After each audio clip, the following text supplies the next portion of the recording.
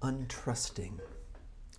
It is a one-word poem, diagnosis, tragedy. We've not trusted what those we've trusted to know have told us. We've not trusted one another, and with good reason.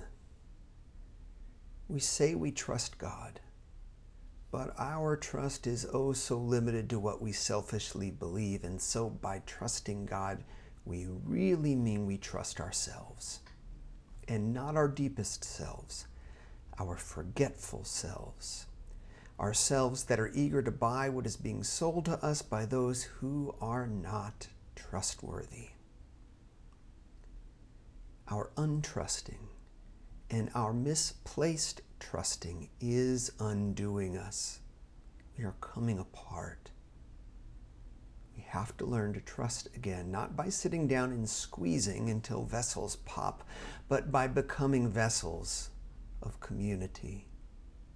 Starting small, capillaries reaching out to every corner of the body, just to touch it, the touching, the staying. Being the vessel is the project. The lifeblood just flows.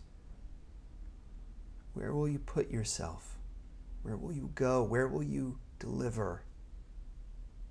And who is the heart? Do we trust the heart anymore?